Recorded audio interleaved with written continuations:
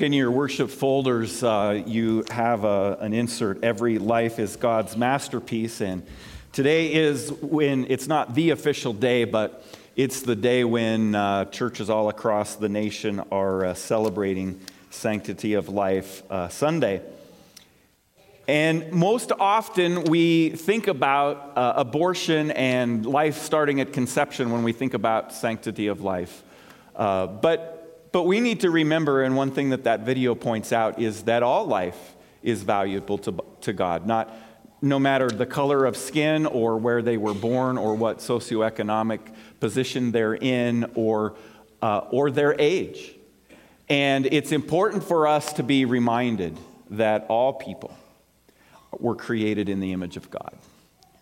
The unborn, the elderly, the mentally challenged, what we would call normal or average person, which I don't think really exists. We only seem normal because we know ourselves and people that look like us. We're all quirky. We're all weird.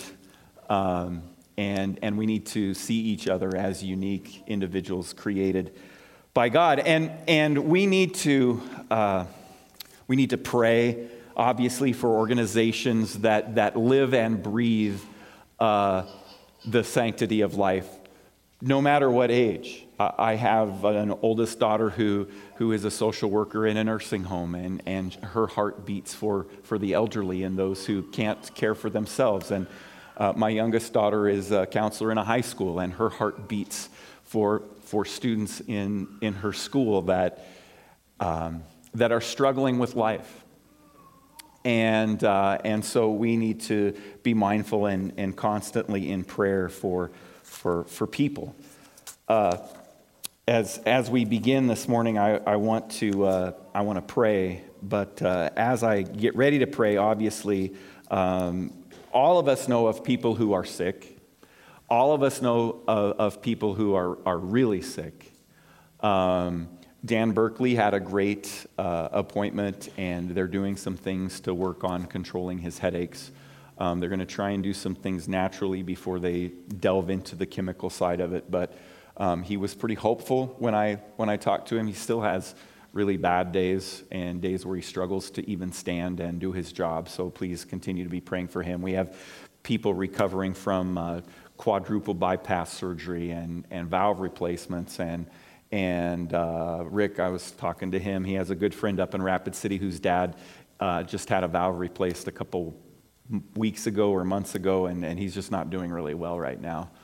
And his son is very concerned for his dad's life. And Rick said something, and I know that he doesn't really believe this, but it was his knee-jerk initial reaction was, there's a lot of hopelessness out there. We're going to hear today that that's really not true. That is a mindset. And we need to remember this. The title of our sermon this morning is Standing on the Promises, and we need to do that. We need to stand on those promises, because when we do, it gives us confidence. It doesn't make life easy. It doesn't take sadness away. It doesn't take hurt away.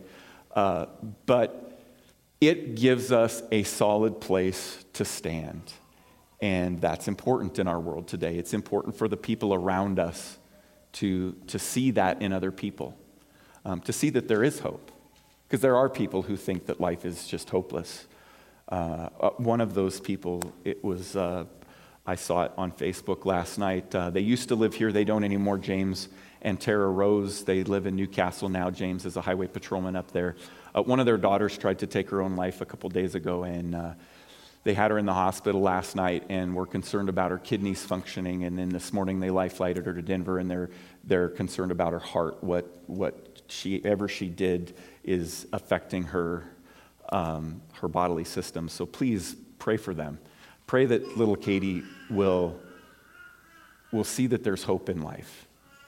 That no human being should ever consider that decision, no matter what their age is. And we live in a world today where there are nations who say it's okay for you to decide to end your life. In fact, we'll help you do that. It's okay for you to decide to end somebody else's life, whether they're elderly or they're unborn. It's okay to do that. In fact, we'll help you. And we need to pray against that. We need to stand against that. And for many of us, we don't have, our hands in the physical place where we're able to necessarily feel like we're doing much. But when you pray, that is a lot. And you need to see it as that. When we stand in the gap for other people, on our knees or in a posture before the throne of grace, which we have been given full access to anywhere we are at, God moves. No doubt in my mind. Let's pray. Lord Jesus, help us all to not only mentally and willfully agree that all life is created by you and is valued by you, but Father, help us in our actions and the things that we say and do every day, bear that out in the journeys of life that we find ourselves in. I pray for these organizations that sometimes they work hard and still people decide to end a pregnancy or people still take their own life. And Lord Jesus, I pray that you would give them a sense of hope and mission as they continue to move forward in the mission that you've given them, and that they would be strong in that. Help them not to be discouraged. I pray that you would help them to celebrate the victories. Lord, for all of us here in this room today, I know that there is something weighing heavy on our heart, someone or a situation. And Lord Jesus, my prayer is that we would surrender that worry, that anxiety, that concern to you. That we would lay that down at your feet and trust you with it. And I pray that today you would help us to see, not only with our minds, but with our hearts too, the promises and the importance to stand on the promises that you have given us. Father, help us to live faithfully like those who have gone before us. And in living faithfully to you today, may those who go after us also live faithfully. May we believe, may we trust, and may we hope. In Jesus' name, amen. All right, so last week, the first question that we answered, or that I briefly went over, was what is hope? And I want to focus a little bit more on that today. Because as I said last week, in our modern culture, we usually use the words hope and wish interchangeably. In fact, I struggle with that, especially when I'm doing a series like I'm doing now, because I say things like, I really hope the Bills win tonight. And yes, I do, but that lends the word hope to wishful thinking. Now, I have some confidence that could happen tonight, but I don't know for sure that that's going to happen tonight. I looked up the word hope in Webster's dictionary, and here's how Webster defines hope. A feeling of expectation and desire for a certain thing to happen. See, even Webster says it's kind of wishful thinking. And as the world thinks of the word hope, that's the way they use it.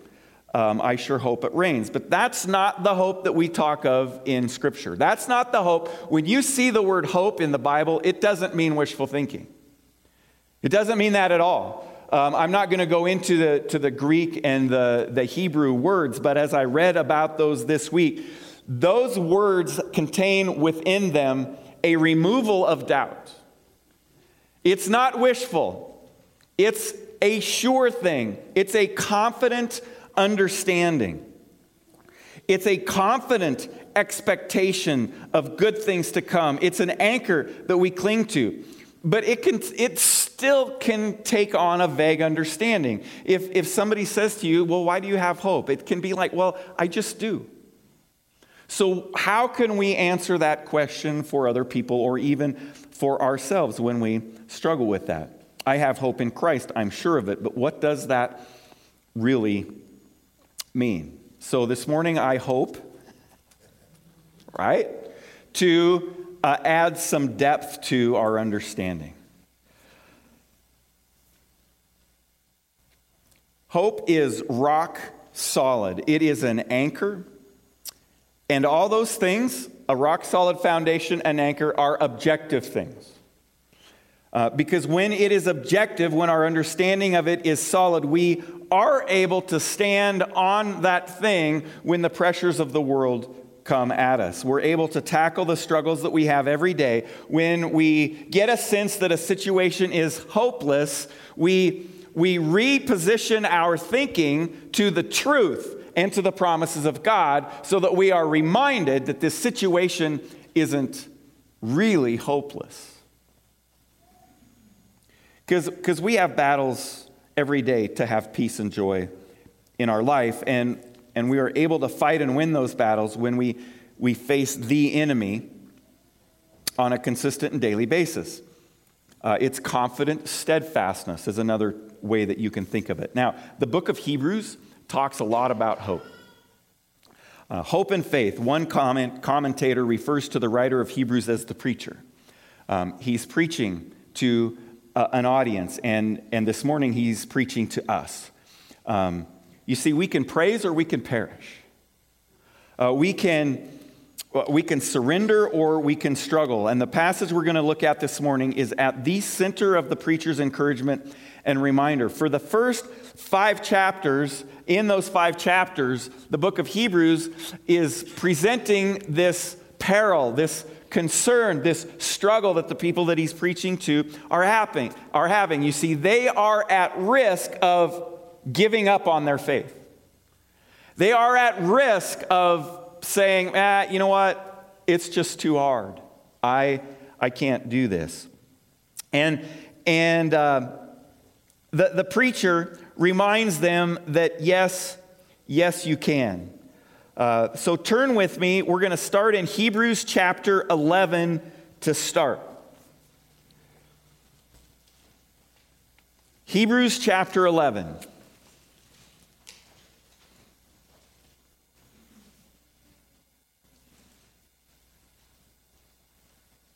One of the verses in Hebrews in which we find the word hope is Hebrews 11, verse 1. And this is what the preacher says. Now faith is being sure of what we hope for and certain of what we do not see. Man, it seems like every day there's something that happens in our life that's like that, isn't it? There's just something I can't see. I don't understand it, and because I don't understand it, I might conclude that it doesn't exist or that God doesn't care. There's so much that we wonder about, and it often feels like we're wandering around in the dark. But that's the enemy talking.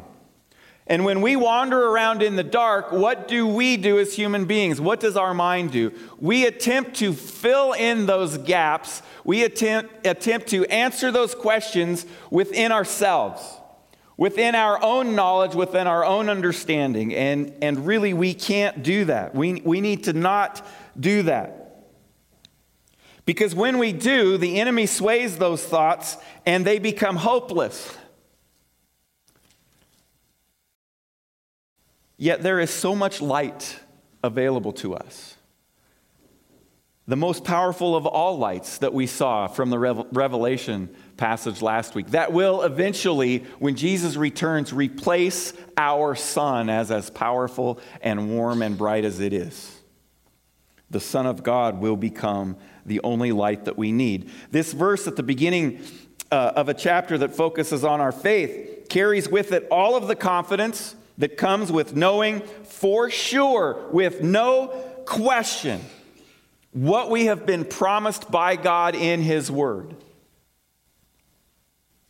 Our faith is confident assurance, for it is founded on the rock-solid salvation that we receive in a relationship with Jesus Christ, our Lord. All of the actions of the heroes of the faith recorded in Hebrews chapter 11 and so forth were made possible because they based their faith on the truth and the promises and the confident assurance of their hope in God. Now, they're listed in Hebrews not because they saw and then they believed. Many of them are listed in Hebrews because they didn't see yet they believed. They were told something, they believed it, they lived their life as if that were true, yet some of them died before they actually saw it, but God still did what he promised them he would do, and they're with him today because of it. That's the way we need to live our life. God said it. It's true. I may not be experiencing that today. In fact, I may be feeling quite the opposite of that promise and that truth today, but I'm going to continue to believe it and trust it because God said it. And God cannot lie. God will not.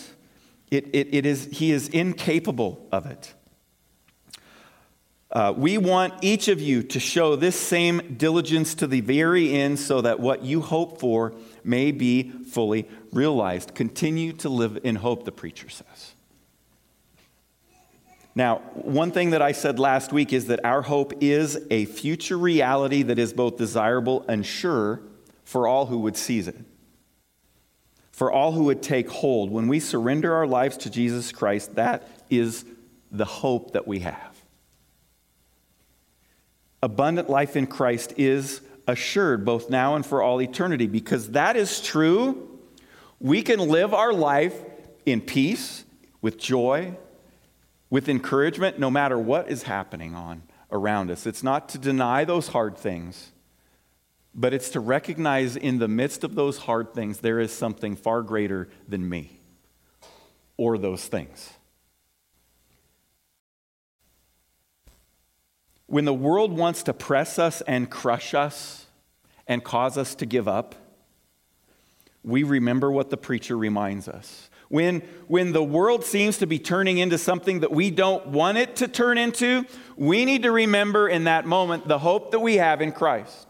The hope that we have because we have been promised things and we need to stand on those things even as if they have already happened. Because if they don't in our lifetime, they will, because God always does what he says he will do.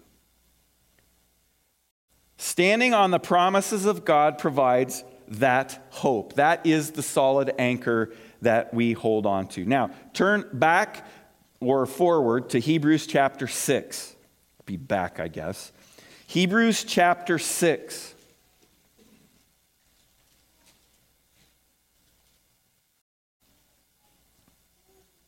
Hebrews chapter 6, I want to begin in verse 13. When God made his promise to Abraham, since there was no one greater for him to swear by, he swore by himself. I love that. Saying, and this is what God said, I will surely bless you and give you many descendants. That's a direct quote from the book of Genesis. Verse 15, and so after waiting patiently, Abraham received what was promised. So as a part of this tangible, objective hope that we have, first of all, we need to remember that we share in the same divine promise and oath as Abraham. God promised Abraham something. In fact, not just Abraham, but all of his descendants. And then even further into history, we find that we as Gentiles are grafted in with all of those who received the promise that Abraham received. It's repeated, this line of reasoning and encouragement, later in chapter 11 when he talks about Abraham's faith and hope. And I'm going to remember that or read that here in a second, and we'll look at that. But it's a reminder of the certainty of God's promises even when circumstances make it seem otherwise. God promised Abraham two things: that he would bless him and that he would have many, many descendants. And when that promise was made to both Abraham and Sarai at the time, they were old. In fact, they were past childbearing age. In fact, it was sort of unfortunately laughable at the time when God said this is what he was going to do. And there's a lot involved in all of that journey that Abram and Sarai, eventually Abraham and Sarah went through. But after years of waiting and wondering, and I want to add, even for a moment, taking matters into their own hands and not quite being as patient as they could have been, God did exactly what he said he would do. God said, I'm going to do this. Abraham and Sarah went, but our circumstances. It's impossible. It's hopeless for this to happen. But what should they have said? God promised it. So we just need to live our life. We need to continue the journey of our life as if this is true, because God said it's going to happen. Now, we all understand their doubt, right? I mean, because the reality of life, right? Well, the reality of life is it doesn't exist in God's economy.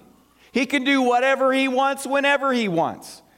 I was at Valley Christian this week, and we all read the Chronicles of Narnia and stuff and all those fantasy books and where animals talk, right? That doesn't happen in real life, but it did. In the Old Testament, God made a donkey talk. That shouldn't happen, right? I mean, the whole thing just cracks me up. Look it up. Read that story. It is incredible, because our God is incredible. If he says he's going to do something, it's just a matter of time. It's just a matter of time, because he's going to do it. We need to remember the hope that we have. Standing on the promises of God provides that hope. So God did exactly what he said he would do. He provided Abraham and Sarah with a son, Isaac. It took him a while, but he did it. In their old age. They didn't have huge NICUs in that day. There's like a 95-year-old woman having a child out in a tent, and everybody's okay. God not only allowed her to bear a child, but give birth to it, and he protected Isaac's life. He did exactly what he said he would. Even though the circumstances seemed impossible, even though what the world knew, people that age don't have children, God said he would do it, and he did the promises of God. And I love the fact that God swears by himself. There is no one greater to swear by than God, so God swears by himself. That just cracks me up. I mean, he's the greatest. There was no one greater to swear by. Verse 16, people swear by someone greater than themselves, and the oath confirms what is said and puts an end to all argument.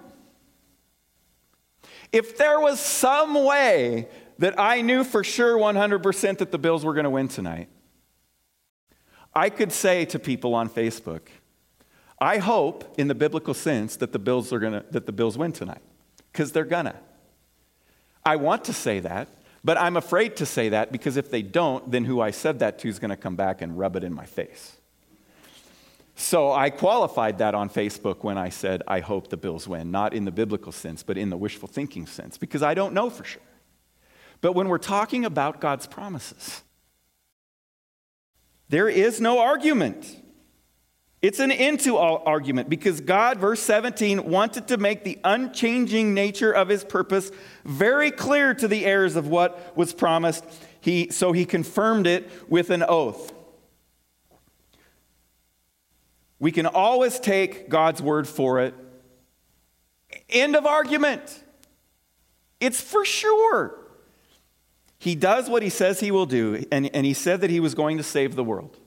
Over and over and over again in the history of Israel, he said he was going to save the world. He said he was going to send a Savior. He said he was going to send a Messiah. Generations came, generations went. They didn't see it. They believed God. They believed him. And it was counted unto them as righteousness, because they were believing in something that God was going to do. And they were waiting. They were hoping it was going to happen in their generation, but it didn't. Does that mean that God didn't fulfill his promise? No, because God did. And we know he did, because we have it in our history books. So we know that God always does what he promises.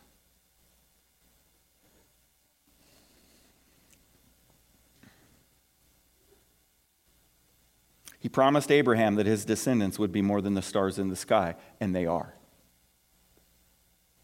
We share in this promise that was confirmed by an oath. Prophets spoke of it many times throughout the history of Israel. The hope is a firm assurance regarding things that are unclear and unknown. Romans 8:24 and 25, Paul says this, "For in this hope we were saved." We were saved, but hope that is seen is no hope at all. Who hopes for what he already has? I mean, it'd be like me saying, I hope I have a 2011 Ford Fusion. You'd be like, what, you think maybe somebody stole it while you weren't home? Because you already own it, right? That's not what Paul's talking about. Who hopes for what he has already? But if we hope for what we do not yet have, then we wait for it patiently. But as we wait for it patiently, we know that in reality, we already have it. It's going to happen.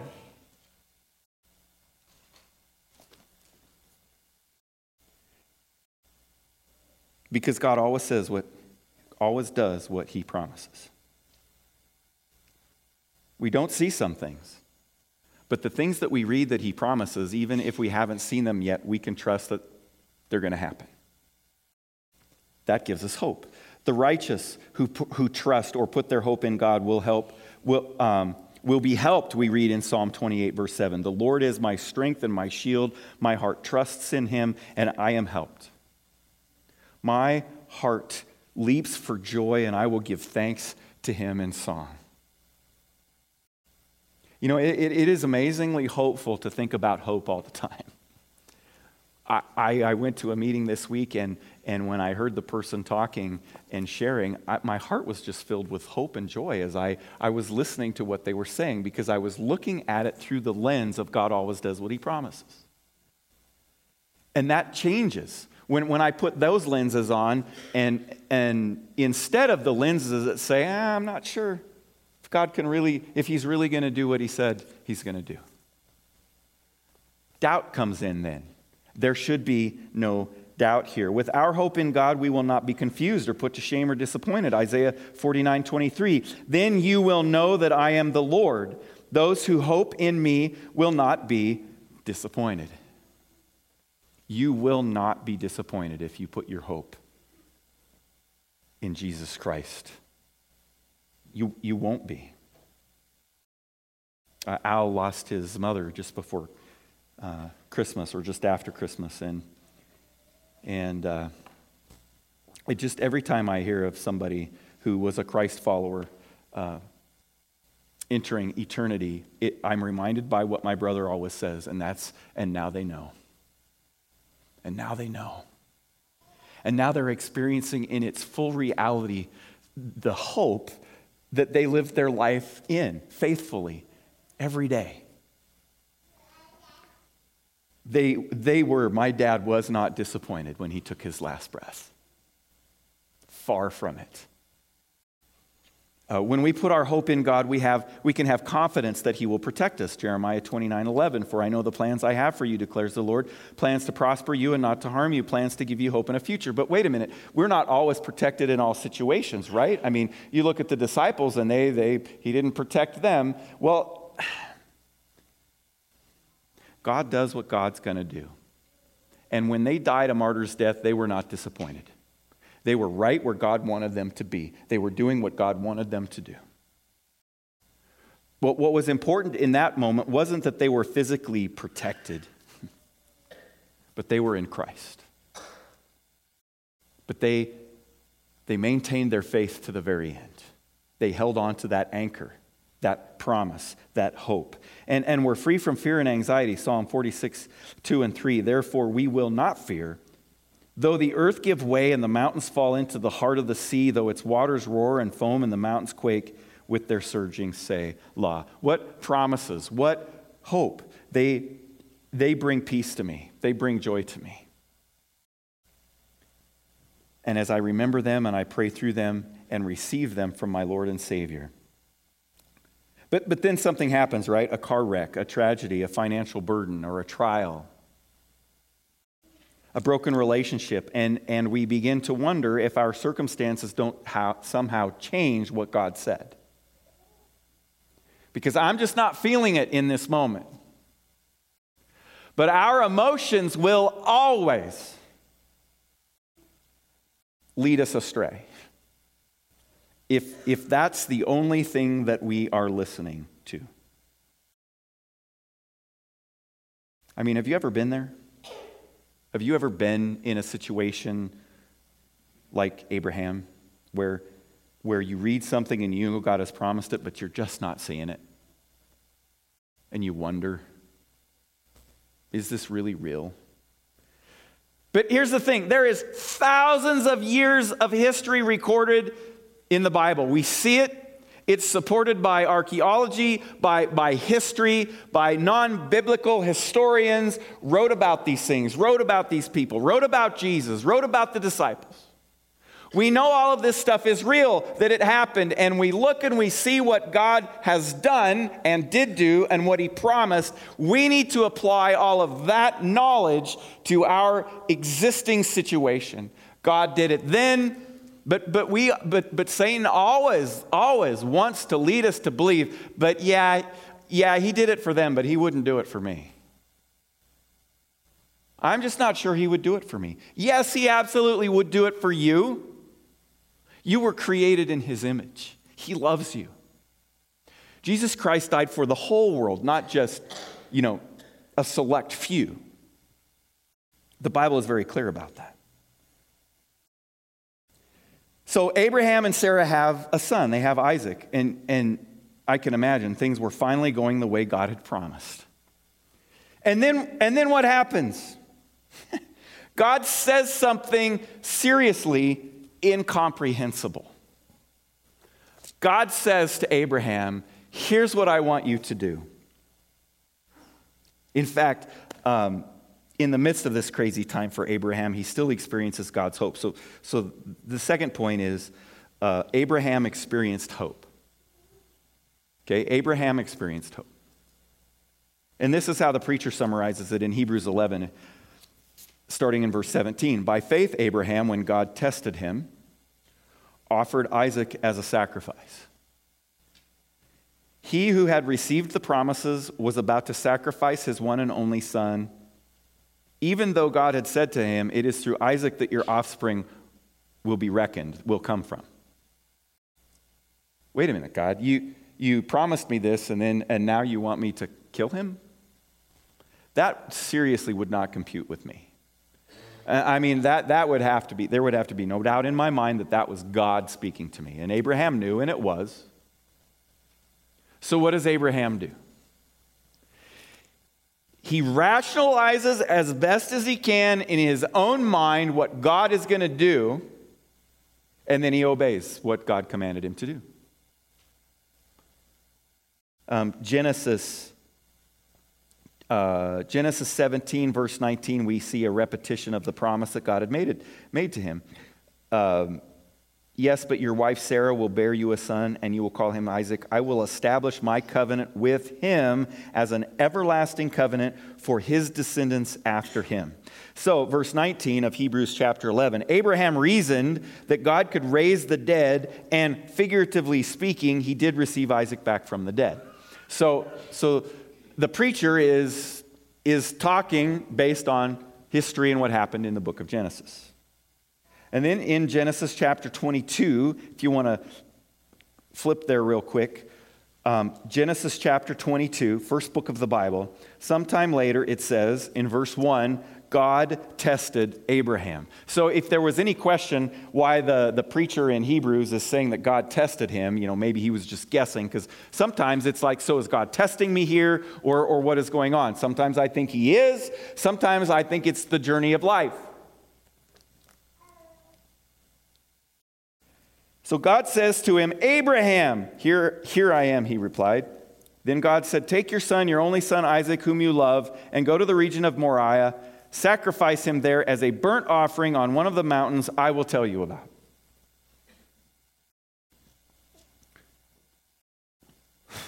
After months and months of deliberation, Abraham finally decided that that's what God... No, early the next morning, Abraham got up and saddled his donkey. He took with him 2 of his servants and his son Isaac. When he had cut enough wood for the burnt offering, he set out for the place God had told him about. Could you imagine? On the 3rd day, Abraham, every step he takes, he's thinking about what he's about to have to do because God commanded him to do it. Abraham looked up and saw the place in the distance. He said to his servant, "Stay here with the donkey while I and the boy go over there. We will worship and then we will come back to you." Abraham took the wood for the burnt offering and placed it on his son Isaac, and he himself carried the fire and the knife. As the 2 of them went on together, Isaac, who is a smart egg, by the way, spoke up and said, "Father." "Yes, my son, we've got the fire and the wood, but where is the lamb for the burnt offering?"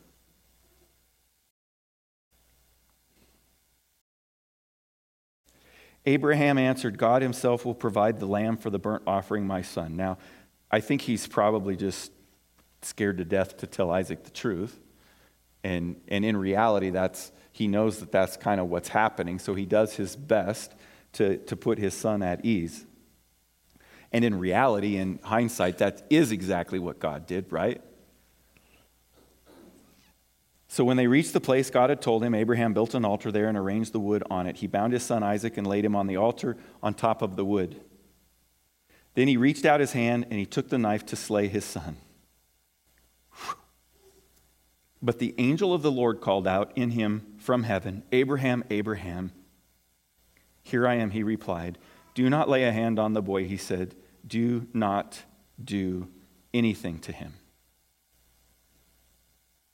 Now I know that you fear God because you have not withheld from me your son, your only son." Abraham looked up, and there in a thicket he saw a ram caught by its horns. He went over and took the ram and sacrificed it as a burnt offering instead of his son. So Abraham called that place, "The Lord will provide."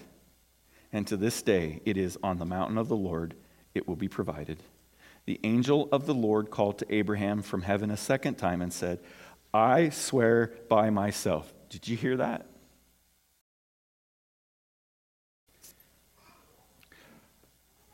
I'm guessing most of the kids at Valley Christian, this kind of went right over their heads.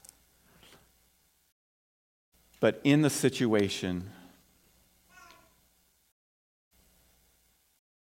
with the donkey, there was the angel of the Lord who stood in the way with his sword, and the donkey could see him. And for whatever reason, his name escapes me. Somebody help me. Huh? Balaam, thank you. Balaam couldn't see him, and Balaam's beating his donkey. 3 times this happens. And finally, God opens the mouth of the donkey. And the donkey's like, "What the heck? What are you doing to me? Why are you doing this? Have I ever done this to you before? Have I ever just wandered off and not obeyed you before? Don't you know that something is up?" And Balaam blows me away, answers him and says, "Well, no. We don't get anything, any other color to this story." I'm like, wouldn't he be like, "Holy smokes, a talking donkey"? But there's this conversation with the donkey. And in the end of this situation, the angel of the Lord opens the eyes of Balaam so that he can see him, and Balaam immediately falls down on his knees. And something doesn't happen. If it was an angel, the angel would have said, "I'm not God, get up, you don't worship me." That doesn't happen. You see, the angel of the Lord, oftentimes in the Old Testament, is a theophany. It is Jesus Christ himself before he becomes incarnate as a man. I think that we see that right here, right? The angel of the Lord called to Abraham from heaven a second time and said, "I swear by myself."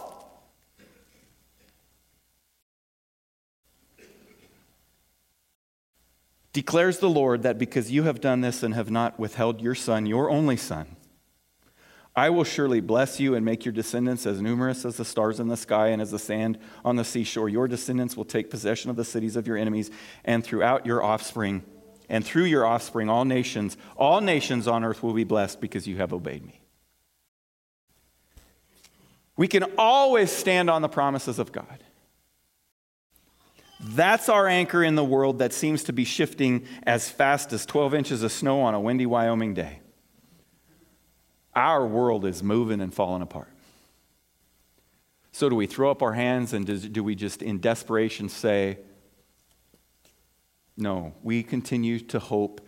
We continue to stand on the anchor that is our hope in the midst of all the chaos.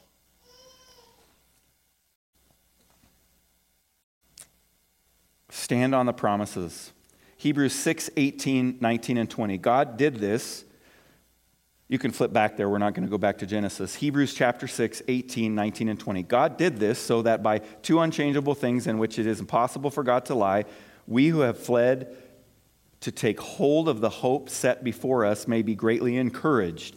We have this hope as an anchor for the soul, firm and secure. It enters the inner sanctuary behind the curtain where our forerunner Jesus has entered on our behalf. He has become a high priest forever in the order of Melchizedek.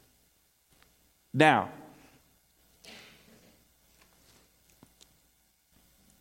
this mention of Melchizedek is a curious one. Melchizedek's appearance in Scripture is very small. Only two places is Melchizedek mentioned. Here in Hebrews, and previously in an encounter that Abraham has with the actual Melchizedek. Okay, and commentators point out to two interesting things about Melchizedek. Okay, first of all, when we go back to the interaction with Abraham, he is referred to as both priest and king. Melchizedek is. That's totally contrary and abnormal, doesn't exist. You're either a priest with descendants and you descended from a priestly line, or you're a king. You're not both. Melchizedek was. And it is obviously thought that Melchizedek was both because he was granted both by God. He was given that. He didn't do anything to get it. He didn't descend from a certain line. It wasn't passed down from his father. It was given to him.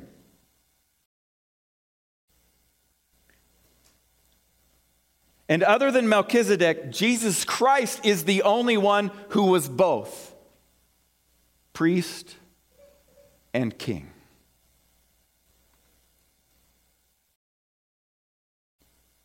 And I think that knowing that information about Melchizedek brings clarity to what what the preacher is telling us here.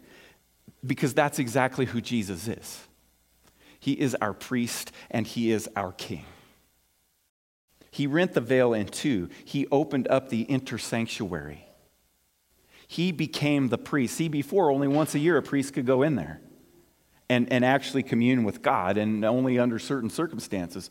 Now, Jesus says we have full access to him. We don't have to go through a priest. We go directly to the priest. Jesus, appointed by God, is God for the position, both priest and king. He is the one that we go to for the forgiveness of sin. He is the one that we go to for salvation. For all things, we are no longer separated from the inner room. Jesus is our mediator to God now, and we have been given access to him wherever we are. You see, that's part of the promises of God that we stand on every day. You start struggling in life, you start getting discouraged, you turn your face to the kingdom. You turn your face to Jesus Christ. And stand on the promise of the hope that you have put your faith and trust in him as your Savior, and one day you will know. You will know. I mean, this is a part of the promises of God that I'm standing on. I will never be separated from my Savior, ever. He is with me wherever I go. He is my strength and my confidence. He is the anchor to which I hold on. My hope and trust and confidence is in him, and it brings me joy and peace. It really does. Yes, hard things happen that I wish weren't a part of my life, but they are. that doesn't diminish the promise and it doesn't diminish the hope. Maybe it's a test, maybe not. Car trouble, financial trouble, health trouble, political trouble, moral trouble, these all exist in our culture. But they don't remove the hope. They don't break down the foundation that we stand on. They all exist, but my hope is in the Creator and Savior and Rescuer of all things. So when you feel yourself getting discouraged, you stand in the hope. You grab that anchor. Actually, don't ever let go. Keep a hold of it. When you feel yourself being filled with anxiety, stand on the promises of God. When you have you have a high priest, you have a king more powerful than any government, more powerful than any priest, human priest, believing that God always keeps his promises. Our confident assurance, our hope can be ours when we trust these words found in John chapter 6, verse 47. I tell you the truth, he who believes has everlasting life. You see, receiving the gift of eternal life from our Savior Jesus Christ means that we no longer have to be filled with doubt, but that we have then a sure foundation. The whole of God's word, absolutely all of God's character, and the finished work of our Lord and Savior Jesus Christ. To live on that every day. So we share in the same divine promise and oath as Abraham. He experienced it and saw that, and we can look back and say, he went through that, he came through that okay, I can live my life in the same way. We all have people in our life where we can look at their life and say, man, yeah, he was faithful to the end. I want to be that way. I want to live that way. I want my life to be like that. Abraham experienced hope, and we do as well. And then finally, number 3, as believers, we are called to bear witness to this hope. Some of that comes naturally. Some of that just occurs because we live our life with hope.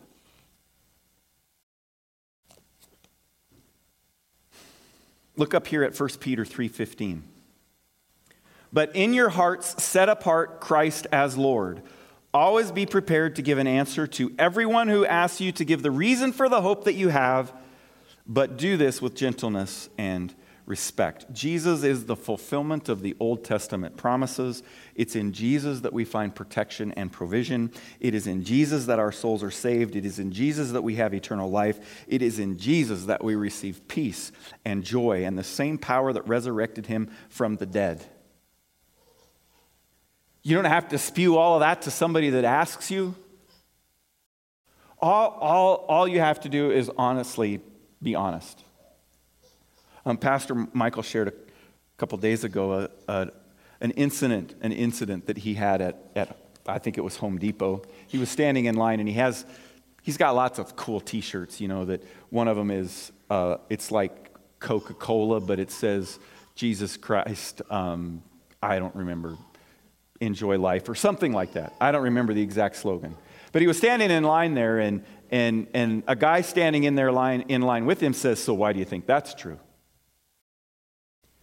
And he answered him, he said, "Well, because, Jesus Christ lived the perfect life and died and was crucified, and he's living again today, and I've put my faith and trust in him." And the guy was like, "Oh yeah, whatever, that's a bunch of crap." And the lady behind the counter is like offended by this guy, what he said, and she starts getting agitated. And Pastor Michael's like, he jumps right in there and he's like, "Hey," to this guy, he said, "Hey, is there anything I could pray for you about?" And the guy's demeanor immediately changed, and he goes, "Yeah." And he shares with him like for a minute or two, and Michael's like, "Well, let me pray." And the guy's like, "Right here?" And he's like, "Well, yeah." So they like step aside. Pastor Michael prays for him. Look, Pastor Michael knows plenty. Hebrew, Greek, all of that stuff. He didn't need any of it. He just needed to respond to a moment that the Spirit gave him in love and gentleness, and bear to the truth and the light that he has in his life to this guy. That's what it means for us to stand on the shores and look for people that are lost. Just to be. I swear, this happens on a daily basis to Pastor Michael. Why? A couple reasons. Number one, he's kind of looking for it intentionally. Number two, he's really good at it. And he's gotten that way over time. And I don't know, for whatever reason, people are just like, their guard drops when they're around him. He was praying Chrissy had a doctor's appointment last week in Denver, and he was praying, I hope it's okay, Pastor Michael, that I'm sharing all your stories.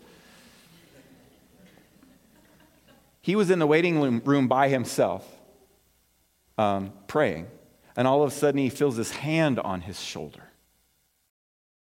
And the guy's like, do you need help? What are you doing? And he's like, I'm just praying. And immediately the guy was like, man, I got some stuff. Would you pray for about? Seriously. Don't you want that? Don't you want to be the person that somebody else just out of the blue says, hey, tell me about your Jesus? Or, I don't think that's real. What do you say about that? And in a loving way, you say, will you just bear testimony to the fact that you're standing in the center of God's glory because Jesus Christ died for you? God will use you in the life of other people if you will stand on the promises in your own life so that it's transformed and they can see it. Lord Jesus, thank you for today. Thank you for the hope that we have. As we face whatever hardship that we might be facing in our life, we all do every day. God, I pray that you would help us to see people that ask questions, and that you would help us to not be afraid of that we would just be truthful and honest about who you are to us, and that it would be real, that it would be true.